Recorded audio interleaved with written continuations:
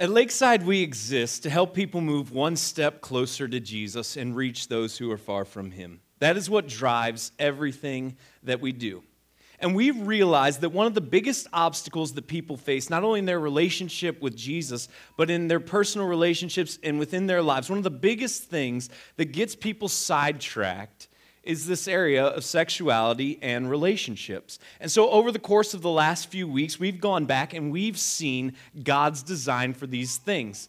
And yet we understand that the Bible is relevant because it's God's revealed word to us, but also because it has practical things that we can put into place in our lives. And if we do that and we follow God's plan, it will lead us to the most rewarding life possible. And so over the course of the last few weeks, as we've talked about these things, there have been some questions that have come up in your minds. And we asked you to submit those so that we can talk about them specifically. And that's what we're going to do this morning. So thank you for everybody who took the time to send in questions. If we don't answer your question today and you want us to address it, feel free to send us an email. Email me directly. It's Brian with an I at lakeside-church.com. And I'll be more than happy to answer your question. We can have a conversation. If you want to do it anonymously, there is still the anonymous form where you can ask questions and then just make up an email address and put that in there, and I will email the response there if you want it, because we understand the nature of some of these is incredibly personal.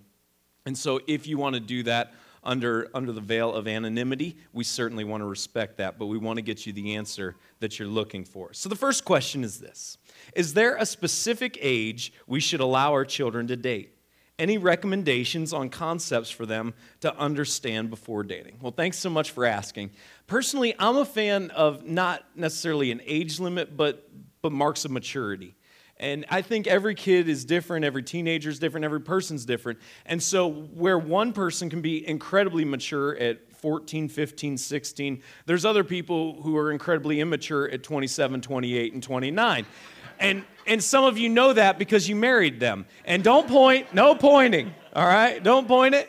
Luckily, Brooklyn, my dear wife, is hanging out with the kids today. Otherwise, she would be pointing. But some people are incredibly mature earlier on in the process than other people. And so I think rather than put an age limit on it, it's a wiser approach to go with a maturity level. Here's the thing. I've worked with students. I have kids of my own. I realize that my kids are going to make mistakes in life. And my goal, I've talked to you about this before, but my goal is not to raise good kids. My goal is to raise good adults who hopefully love Jesus. That is my goal. And so I'm going to let my kids fail. I'm going to let them fall on their face. I'm going to let them make some mistakes. Now, there's some mistakes I'm not going to let them make because I wouldn't be doing my job as a parent if I did allow that. But there are other mistakes that I'm going to let my kids learn the hard way because I know for me, I've had to learn a number of things in my life the hard way. It's been one of the best teachers ever. And so I don't want to be a helicopter parent in that I never let my kids experience anything dangerous or any pain, and yet I also want to be a responsible parent in that I don't allow them to do anything too dangerous, life-threatening, or allow them to do anything that's going to radically alter the course of their life. But that being said, I understand my kids are going to make mistakes, and I want them to make mistakes while I'm there to help them in their landing. I want to provide them the softest landing possible to the point they still understand why they made a mistake, and they're going to experience some of the pain from that mistake, but where the mistake doesn't break them. Proverbs 22:6 says this: "Train up a child in the way he should go, even when he is old, he will not depart from it." Train up a child in the way he should go, even when he is old, he will not depart from it. And so have an active part of parenting along with your kid as they're starting the dating process, and talk to them about what they need to be looking for, what traits they find attractive, what things they need to be on guard for, and what things are non-negotiable. And as soon as they see signs of that, they are quick to break the relationship in the dating process. I believe dating is a process where you go through and you discover who you want to marry. And I don't think there's any one answer to that question. I'm not one of these people that thinks God has designed just one person and you've got to discover that one person or else you are outside of God's will. And you're not only are you outside of God's will, but thank you because you've now messed it up for the rest of us because your one person that you chose was really designed to be with somebody else. And because of your selfishness, now none of us can be with the one person that God designed us to be with. Thank you very much. Have a nice life. So I don't believe that there's one person that God has designed us all to spend the rest of time with apologies to the great Bon Jovi song, Born to Be My Baby. Now, that being said, date to discover who you want to marry. Date to discover who you want to marry. And one of the things that I love that a lot of people smarter than I have come up with is this idea of going back to Scripture. And one of the most famous parts of the Bible that talks about love is 1 Corinthians 13, 4-8. And instead of reading love, insert the name of the person that you have feelings for and see whether or not they measure up. Love is patient and kind. Love does not envy or boast. It is not arrogant or rude. It does not insist on its own way. It is not irritable or resentful. It does not rejoice at wrongdoing, but rejoices with the truth. Love bears all things, believes all things, hopes all things, endures all things. Love never ends. And if you can insert the name of the person that you have romantic feelings for and say this is an accurate representation of that person, and certainly not everything. I mean, none of us are perfect and we're all going to fall short, but if more often than not the person that you have romantic feelings for measures up there, then you're probably on the right track. And if they don't, then break things off and break them off quickly because they're still putting their best foot forward. And if they don't measure up when they're making a concerted effort to put their best foot forward, just wait. Just wait. It's going to be a disaster. And so see if they measure up. And if they don't, that's the point of the dating process. End the relationship. Too many people stick together in dating and say, no matter what, we're going to stay together, and then get married, and 2 years into it, call it quits and throw in the towel. We've got it backwards. And so be quick to end the relationship as you're dating, especially the earlier in the process. And then obviously once you're married, honor the commitment that you've made, but have incredibly high standards. Why? Because your heart is so vulnerable and it's so delicate. Proverbs 4:23 says this, keep your heart with all vigilance, for from it flow the springs of life. Don't trust just anyone with your heart. And I know he might look fine, or I know she might be the most gorgeous woman you've ever seen in your entire life. But if they're not the right person, and if they don't value you, your heart will be unforgiving where your eyes will not be. So I think when it's a good time to allow teenagers to date is this. When girls realize that bad boys aren't cute. When girls realize that, and some of you've had to live that out, and you didn't discover that until your 30s or your 40s, right? But when you realize that bad boys aren't cute, and they're not fun.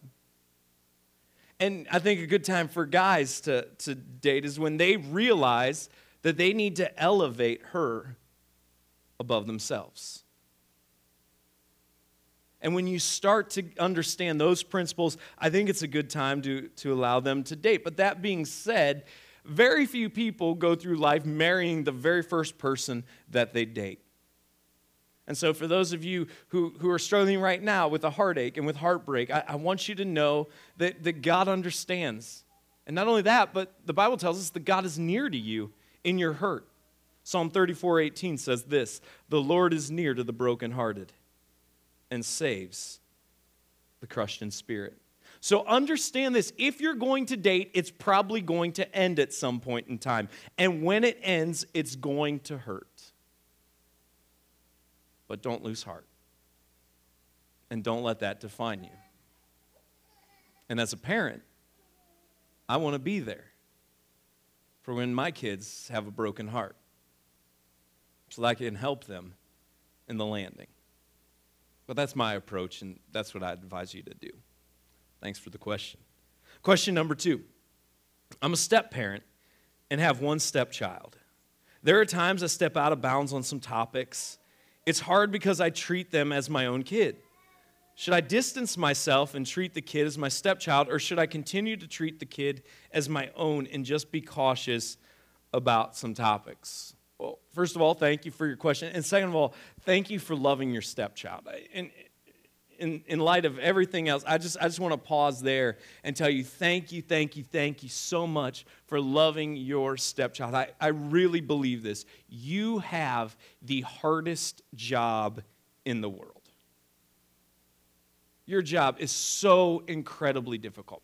It is so incredibly difficult just to be a parent. But then when you enter the dynamic of a broken family and now all of the things that child has had to go through, you have, by far, in my mind, the toughest job in the world. And I just want you not to lose heart. Give yourself some grace. Know you're not going to do things perfectly. You're going to mess up. You're going to make some mistakes along the way. But just pause and just understand what you have signed up for and what you are undertaking is an incredible undertaking. And you have all of our love because we understand how hard and how difficult this is. And as a church, we want to celebrate you and we want to come alongside you in this process and help you because we know that sometimes the road is going to be incredibly difficult. It's going to be rocky at times. And there are times you're going to feel incredibly isolated and incredibly alone. And we don't want you to have to go through this journey alone. So you have our admiration and our hats off to you. And thank you so much for loving this child. Your role as a step-parent is going to have to evolve. It's going to have to evolve. You're going to have to earn that child's trust. It doesn't come automatically. It doesn't happen instantaneously. As a step-parent, you're going to have to earn that child's trust and understand when you're coming at this that the child is probably not going to be rational because children aren't rational. And not only that, but you have to understand not only are kids not rational, but on top of your irrational, as all kids are, the child's hurting and skeptical.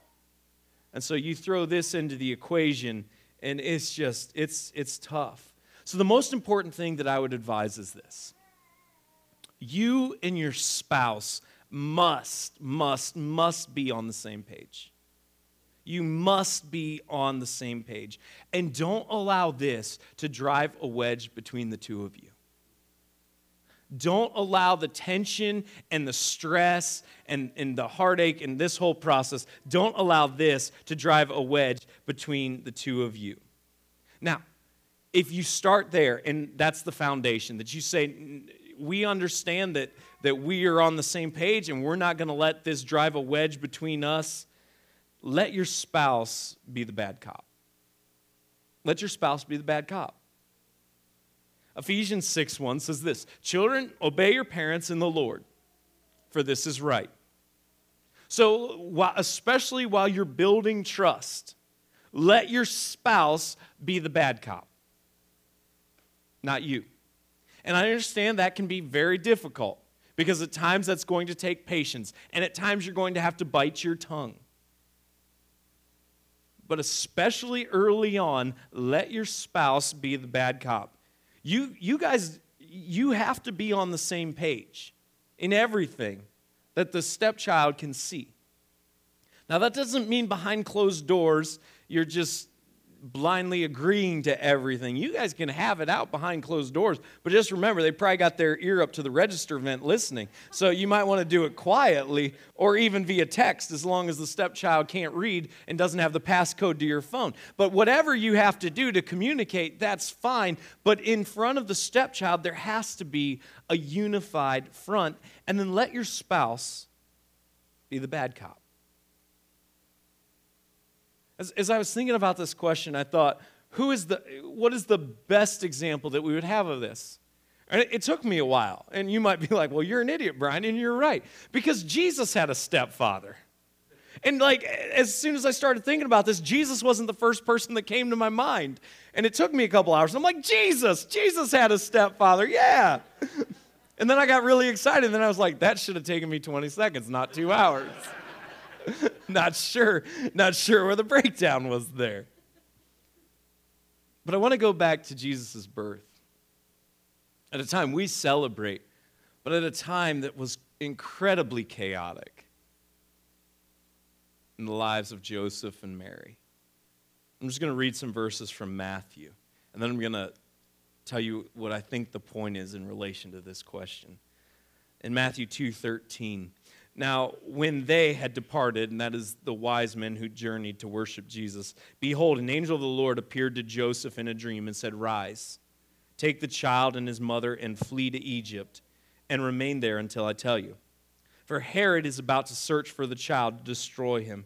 And he rose and took the child and his mother by night and departed to Egypt and remained there until the death of Herod.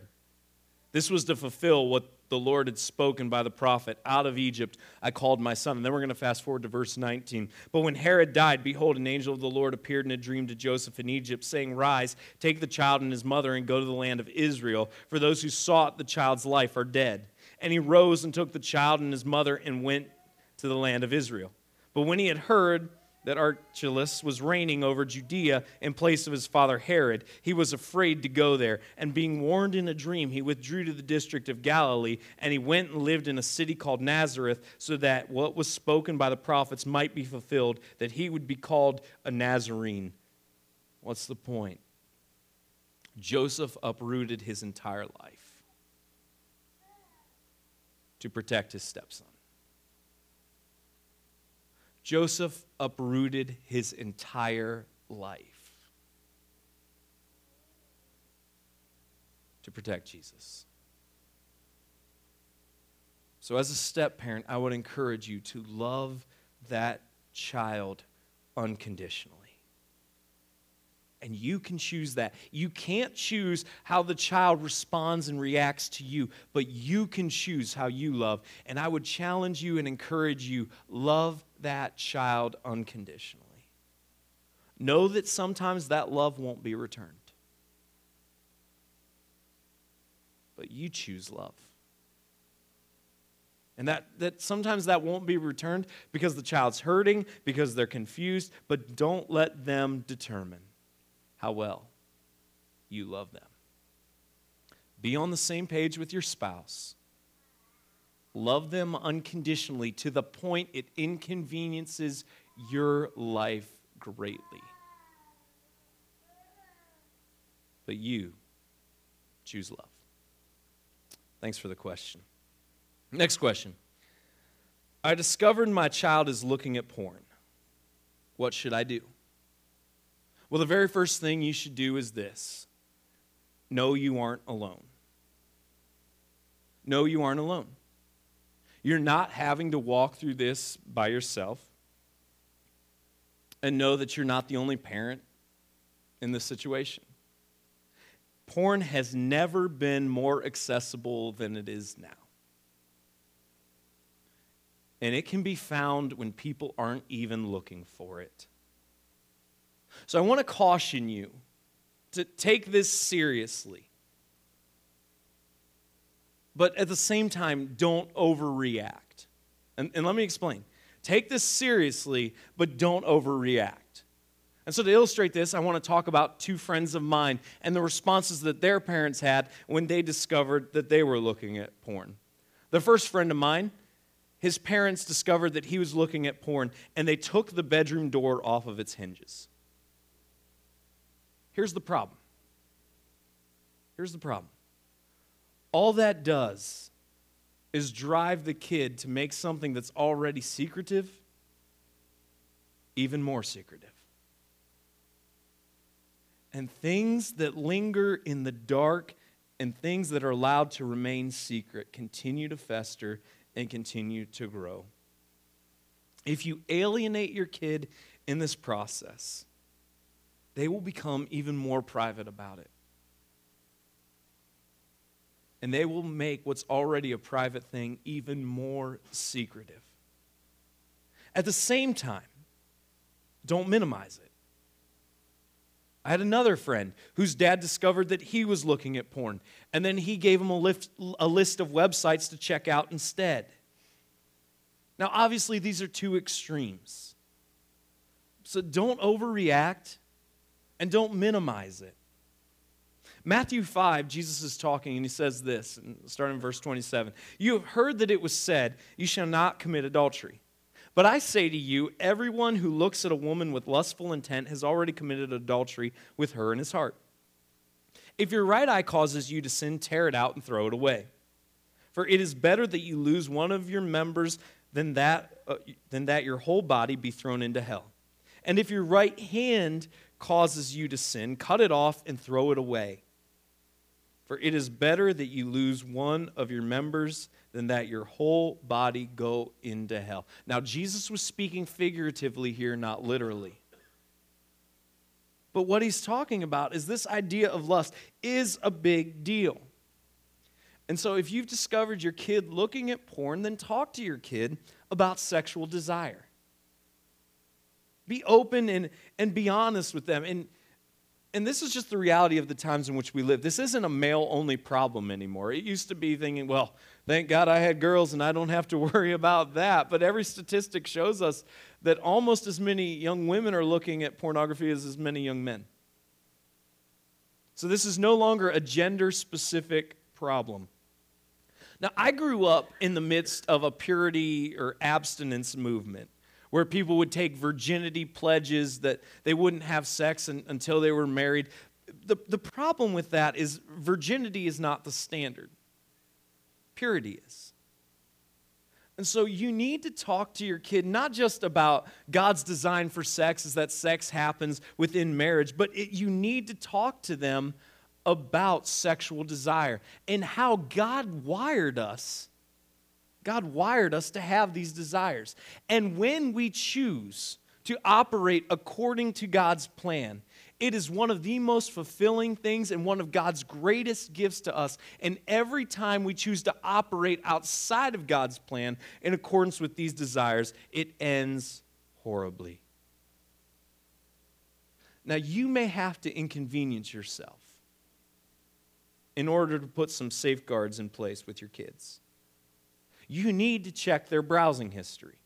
If you're paying for their cell phone especially, you need to have the passcode and you need to have access to what they're looking at and read up on what apps they're using about that they don't think you know about, and chances are right now you don't know about, but all kinds of things can go horribly awry within those apps, and make sure that they're not using those apps. Don't allow them to have their own username and password. Do an app store where they can download things without you discovering it. It's going to take some time and it's going to take some effort.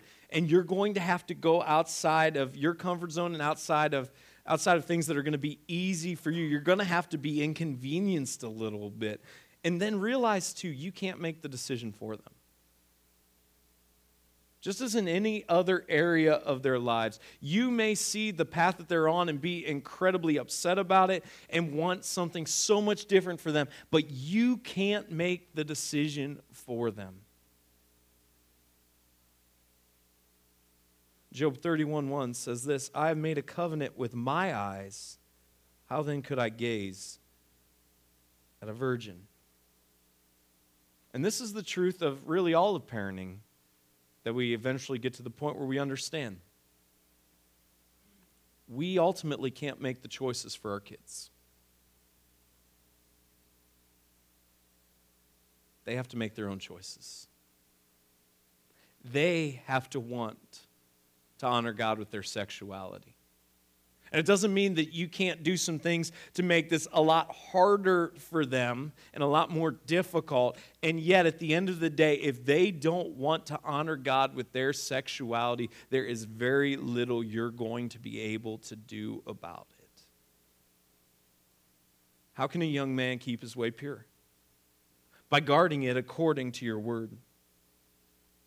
With my whole heart I seek you. Let me not wander from your commandments. I've stored up your word in my heart that I might not sin against you. So I don't want you to feel defeated. Don't minimize it. Don't overreact. Talk to your kid about about sexuality without going into specifics. Don't scar them, but talk to them about their sexuality. Talk to them about God's wiring and God's design, and acknowledge that sexual desire is a good thing. But that's only when it's done according to God's design. And when it's done according to God's design, it is one of the greatest gifts God has given us. And yet every single time that we step outside of that design, it ends horribly. And nothing will derail your life faster than getting this area of your life wrong. Your job is incredibly difficult as a parent. So pray for your kid like crazy. Set a good example for them. Be honest and open with them.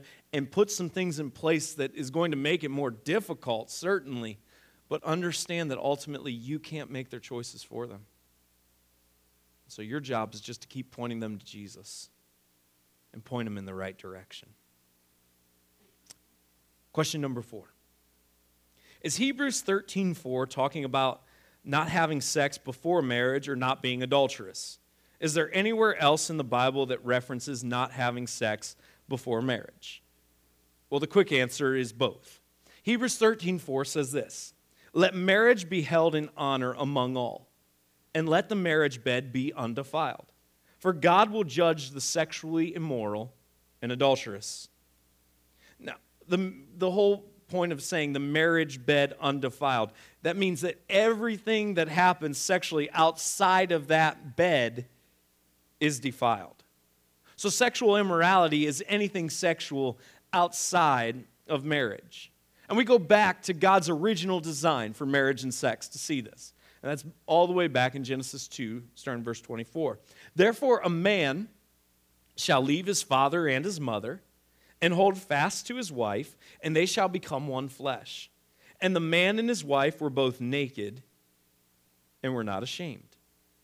And so the pattern we see here, according to God's design, is that they set out together, they leave behind the family that raised them, that they are committed together, that they hold fast to one another. And only after this process, they start a new family, they are committed. Only after this process occurs are sexual relationships to happen. When we follow this plan, we can be freaky and guilt-free. When we follow this plan, Adam and Eve were naked and unashamed. There was no guilt there because they were operating according to God's plan. 1 Corinthians 6, starting in verse 15, says this: "Do you not know that your bodies are members of Christ? Shall I then take the members of Christ and make them members of a prostitute? Never. Or do you not know that he who is joined to a prostitute becomes one body with her? For as it is written, the two will become one flesh. But he who is joined to the Lord becomes one spirit with him. Flee from sexual immorality.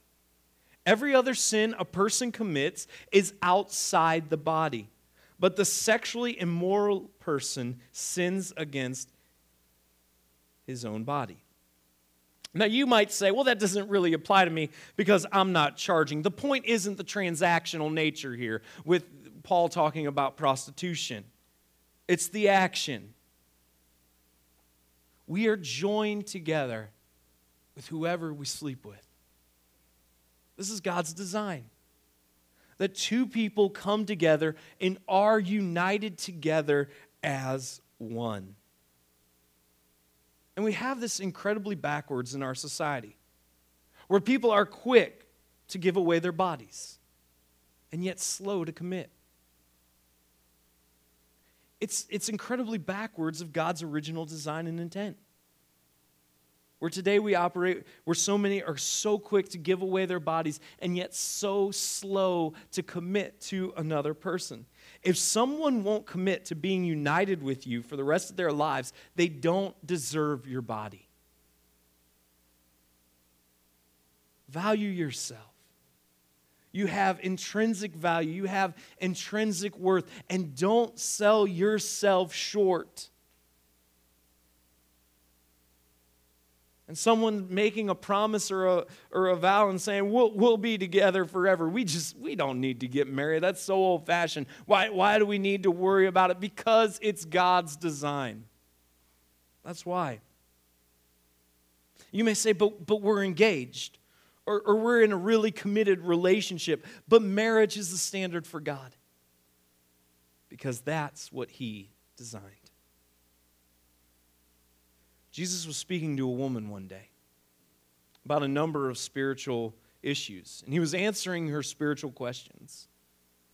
When in John 4:16, Jesus said to her this, "Go call your husband and come here." The woman answered Him, "I have no husband." And Jesus said to her, "You are right in saying, 'I have no husband,' for you have had 5 husbands, and the one you now have is not your husband. What you have said is true." The whole reason Jesus raises this issue is because there she was in her life operating outside of God's standard, operating outside of God's plan. And so you may say, well, if we got married, you don't know what that would do to our Social Security benefits. And I would just ask, is God bigger? Can God work it out? You may say to yourself, well, we don't need to get married. We're committed to one another. What difference does it matter? It matters to God, your Creator, and your designer. Sexual attraction is part of God's design for us. It is a gift for us. But operate according to God's plan. That is the path to fulfillment. That is the path to being naked and unashamed. That is the best course of action that God will ultimately bless you with in your life. But what about those of us who've blown it in some area or another area of this?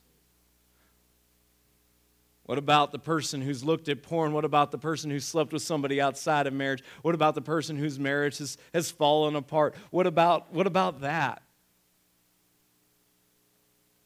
And we've said that this is the area that can derail your life faster than anything else. And yet we serve a God who's bigger than our failures. We serve a God who's bigger than our mistakes. And God is not repelled by you individually. He is repelled by some of the choices and decisions that we make, and yet He still loves you incredibly. And so my encouragement to you is don't throw in the towel. Don't give up, and don't quit. God's love is enough. And His grace is sufficient for you. And if you've made mistakes in this area, so is pretty much everyone else. And God still loves you. And He can forgive you and restore you. But start today to choose to follow after Jesus. Because His plan will lead you to the most blessed life that you could ever imagine.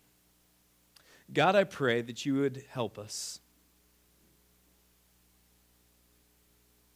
I pray that you would help us follow you.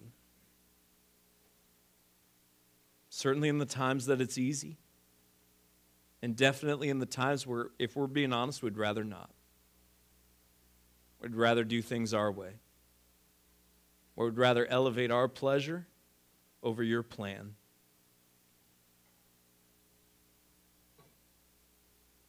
God, I pray for each one of the people who asked these questions today. And God, for the parents who want to set their kids on the right path, I pray that you'd give them wisdom. And for the kids, as they start the dating process, give them wisdom and help them value themselves. For parents and step-parents, God, just that you would give them patience and resolve, and that they would choose, always, always, always choose unconditional love.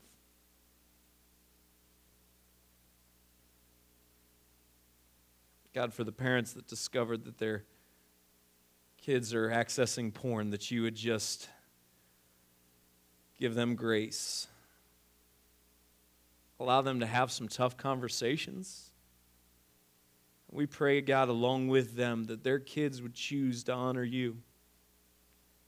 And God, where there's guilt and regret, we pray that shame wouldn't fester there, but instead grace would operate. And they would choose to follow you instead. And God, for the couple that wants to step outside of your plan, or is tempted to step outside of your plan, or just wants to really understand even more of your plan for sex, I pray that they would choose to do things your way. And that's my prayer for all of us. And whatever areas we're struggling with, God, I pray that you would give us the grace to choose your way. And you would help us follow after you. That you would be glorified in us, through us, and in spite of us. God, work on our hearts. Make us more like you. In your Son, Jesus' name we pray.